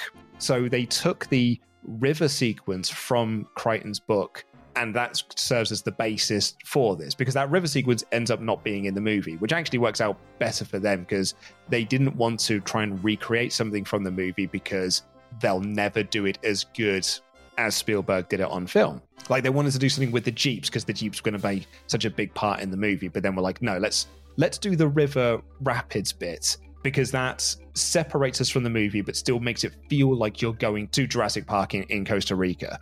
Spielberg said that his big vision for this, that it would be full of life-size, to scale, animatronic dinosaurs. But that will never happen because it's too big sky thinking. It's too expensive and it will never work that way. So they started working with the people behind T2 to do special effects versions, things that will be projected onto screens and whatnot. But then when the movie came out and people really liked the animatronics of the movie and how real they felt, they went back to plan A and did them as animatronics. And I think that is the magic of the ride. It's the same way the King Kong ride at Universal, the magic of that, the Jaws ride, the magic of it is that it's a physical thing that is coming out in front of you. You feel like you are in the movie. And I think that is lost when you do it in a digital scape instead and you start projecting things. I think it loses something. Deep within your psyche, there are fears. Fears you've never known until now. Carnophobia. Fear of being eaten alive.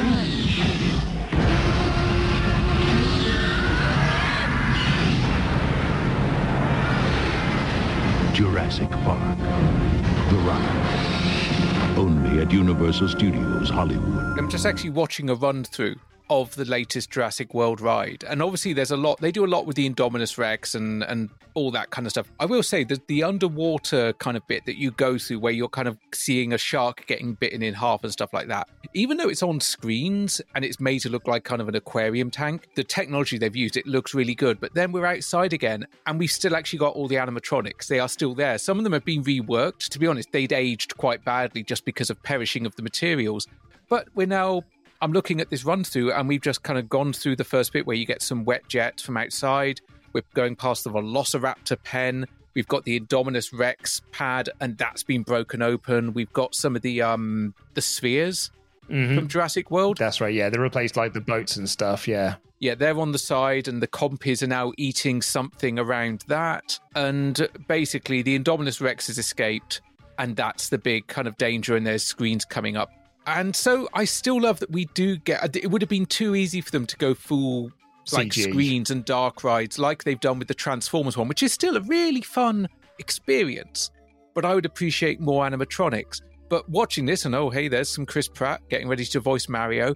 This still feels like Jurassic Park the ride. It just looks a lot shinier. Also, it's in 4K, the version that I'm watching, which is quite surreal to see it looking this realistic. Yeah, it's just there to give it the new updated, because, you know, Jurassic Park is an old film at this point, whereas Jurassic World is the brand new thing. Like, it completely makes sense that Universal Studios are rebranding and rebadging some of their older rides of movies from the past with movies from the present, because you're trying to appeal to the younger generation. So yeah, that completely makes sense. I'm glad there's still the animatronics there. And actually, like, when you sort of watching through, you mentioned the Sphere Pod. That is essentially just the moment in the ride when you see one of the abandoned riverboats that are there, and there's like a Dilophosaur in there that's eating a poncho. As a fun little Easter egg, there's a little Mickey Mouse hat that's like floating in the water. They did like a few little Easter egg things, bits and bobs around there. John Hammond is in he's the guy in the talking screens and stuff while you're queuing up, as played by Richard Attenborough again. It does still feel like the same ride, just a newer, shinier version of it. And that's great, because it is tremendously fun. It is a wickedly good ride. It was my favorite when I was there. And I'm just watching now the bit that's inside the T-Rex enclosure, and there are some amazing new animatronics in there. And there's actually a couple of bits involving velociraptors where I've just watched the loop of it, and I can't tell if that's animatronic or kind of a Pepper's Ghost projection thing, because the motion is so smooth. But if I can't tell that on a 4K video, that means they've done their job. Just wouldn't have been now. That's amazing. Because I think it's a projection, but also the animatronics are so good elsewhere that it could well just be that. But here we are. We're talking about Jurassic World, the ride now. This is obviously on Jurassic Park, the ride then. It was at the time one of the most advanced rides in the history of the world. And quite rightly, if you're going to enjoy it at the expense of Channel 4. I love that they get some really good behind-the-scenes footage of them, like, making the drop and testing out the drop that they did over in the Netherlands where we have this interview. Although Dom, chap that he's talking to, says that he's Mark Green from ER, but he looks nothing like Mark Green from ER. I'm sorry, Dom, you look more like Mark Green from ER than this lad does. I do love as well, and it's something you will have to go and watch the episode to get, is we've got lots of clips from the kind of the premiere of the ride and the various electronic press kits that went with it. So we get clips of Steven Spielberg on the ride. Spoilers, he stopped and got off the ride before it went through because he didn't want to get wet and he was a bit scared. But also you see Jeff Goldblum, who did go on the entire ride, and he was like amazing. Then you get David Hasselhoff, who apparently has an opinion worth filming. Ariana Richards, like the kids were there as well for the opening with Joseph Mazzallo and things like that. They did a big deal for this. This is such a cool feature to have and just such a joy to see. And I love that footage of them testing the water drop, which involves them having to crane one of the cars in, and then they have to walk all the way up the top. Can you imagine the reset on that? It's like, I think we need to go again. Fine. You start climbing the stairs. We'll start bringing the crane around and we'll meet you at the top. Also, that must be absolutely terrifying as well. In that version of it, it just feels very, very scary. And so it was time for me to cheat death once again. But there was a slight fashion problem to clear up first. Hi, Poncho Girl. What's the story here? What's this? Oh. It's an emergency poncho, and it's so you won't get wet. Right. You don't have them in black, do you? No black. I can't wear yellow. The fashion police will arrest me in Britain. I don't think so. You look handsome. I don't need them. I won't get wet. Okay, have fun. Cool. When I went on this ride in 2000, my dad doesn't really like theme park rides. He went on them because me and my brother went on them, right? Like, so he came on because we were enjoying ourselves. He was like, cool, I'll do the rides and stuff. But he didn't really enjoy them much. And he really didn't like any of the ones that dropped. So did not like Splash Mountain in Disney World. Did not like Dr. Doom's Death Drop whatsoever in Islands of Adventure. So when we went to do the Jurassic Park one, bearing in mind my dad loved Jurassic Park and he loved the book, so he did want to at least experience the ride somewhat. he did not want to get soaking wet on this day because we were there in December and he did not want to get soaking wet. We asked the poncho girl, do we need the ponchos? Realistically, how wet are we going to get from this ride? And she said, do you know what? You don't get that wet at all. It's Splash Mountain wet, maybe slightly less. Fucking bullshit that lady gave us, because we got soaked through, because it creates a 40-foot tidal wave over you when you hit the bottom. We were as drenched as Dom is at the end of this. I've literally lived the experience that Dom McDiamond has in this feature. Oh no! Ah, big dinosaur action!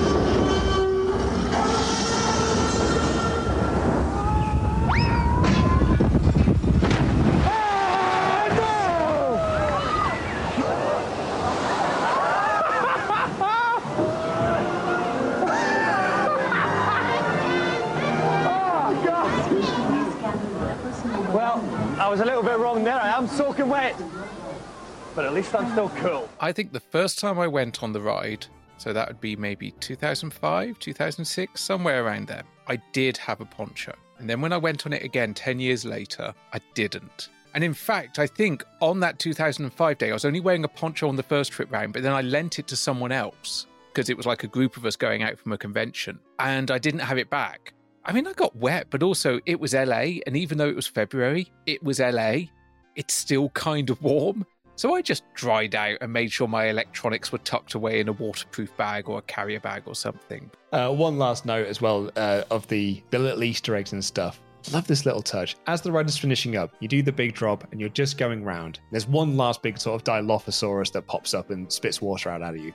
But as you go on that final corner, if you just look up to your left, you can see the can of shaving cream that Dennis Nedry was trying to use. And it's just laying there. It's a lovely little detail. It's the care and attention that makes it. If you're going anywhere near a Universal Studios, even though it's been rebranded Jurassic World and you may not like the Jurassic World movies, don't sleep on this one. Give it a shot. I think the first Jurassic World is very, very good. I think its sequels are very, very bad. Last note on this before we go back to the studio. Dom does get off the ride, and he goes around it at least twice because the camera operator that's on the ride with him for the on-ride footage is not there when they get the footage of him getting off. He gets off the ride and he's like, I was wrong. I did get soaking wet, but at least I'm cool.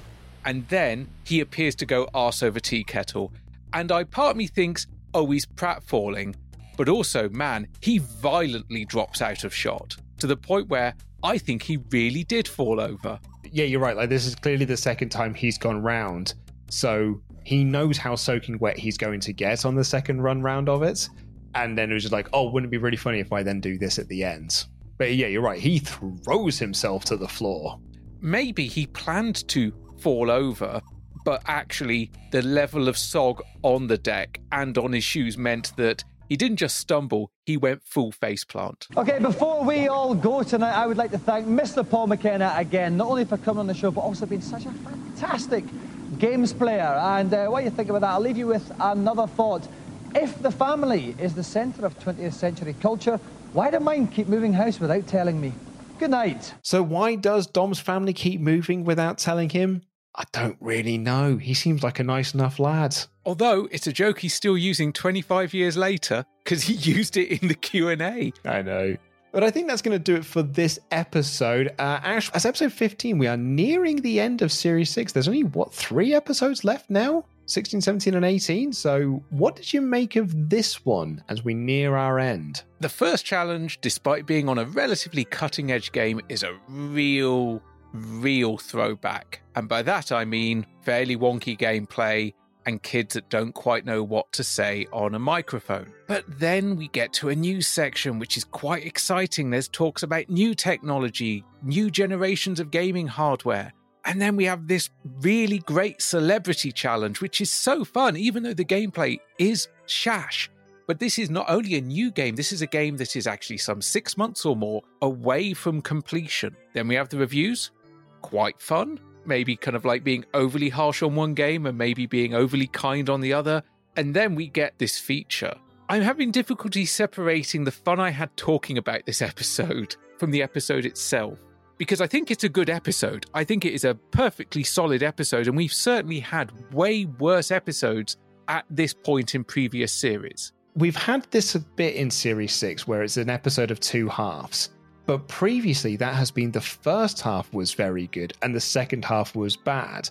And actually, I think this time it's the other way around. Not to say that the first half is bad, but the first half is okay games playing on an okay game with Series 1 and 2 kids' awkwardness, some fine news items, and the reviews. But the second half's so much fun, because it's all the Paul McKenna stuff, and then this awesome feature with Jurassic Park. Like, that final half is like in the 90s levels of great episodes of Games Master. But the first half it's okay. It's solid. It's a perfectly fine little run. We got to talk about Mars Attacks. That is actually the highlight of the first half. Exactly. Is the Mars Attacks feature, because it's not just Dominic going, here's a new movie coming out. It's Dominic going, I've seen this movie. It's really bloody good. It's really good. You go out and you've seen it. He probably saw it when he was there doing the Jurassic Park thing. Absolutely. He's like, I've seen it and it's fab. You should go and watch it. But again, we've got to separate out the enjoyment that we had talking about it as opposed to the episode itself.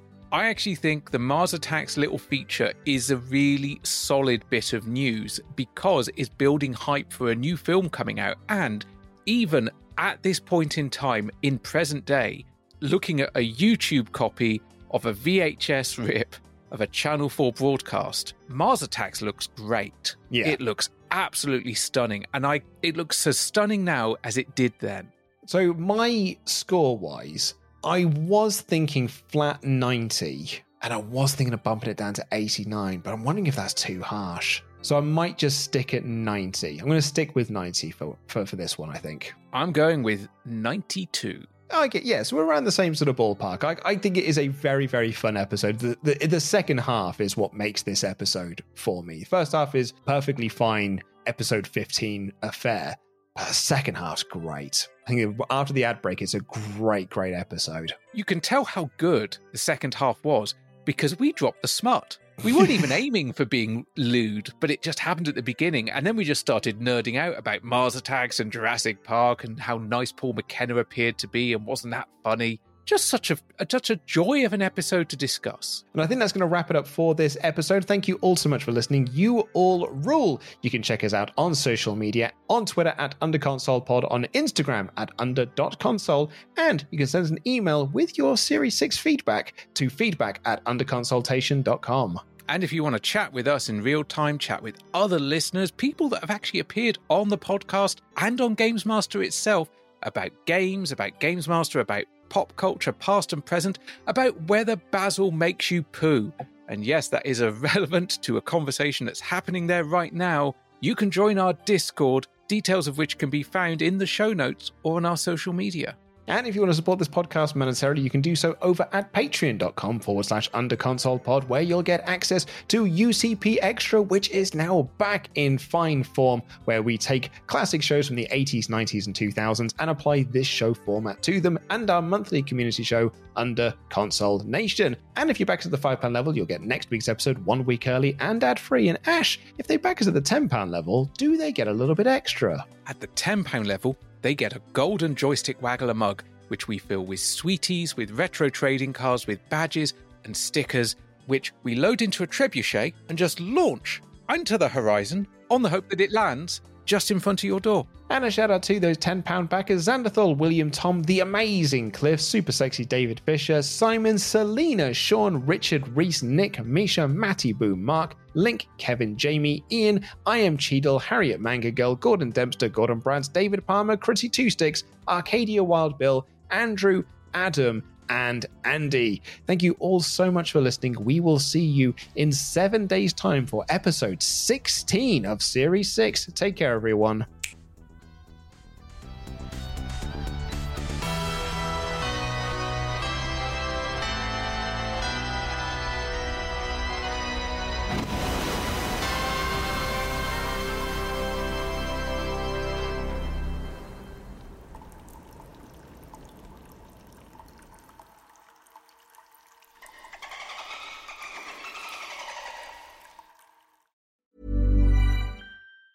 Hi, I'm Daniel, founder of Pretty Litter. Did you know cats tend to hide symptoms of sickness and pain? I learned this the hard way after losing my cat, Gingy. So I created Pretty Litter, a health monitoring litter that helps detect early signs of illness by changing colors, saving you money and potentially your cat's life. Pretty Litter is veterinarian developed, and it's the easiest way to keep tabs on your fur baby's health right at home. Go to prettylitter.com and use code ACAST for 20% off your first order and a free cat toy. Terms and conditions apply. See site for details. Planning for your next trip?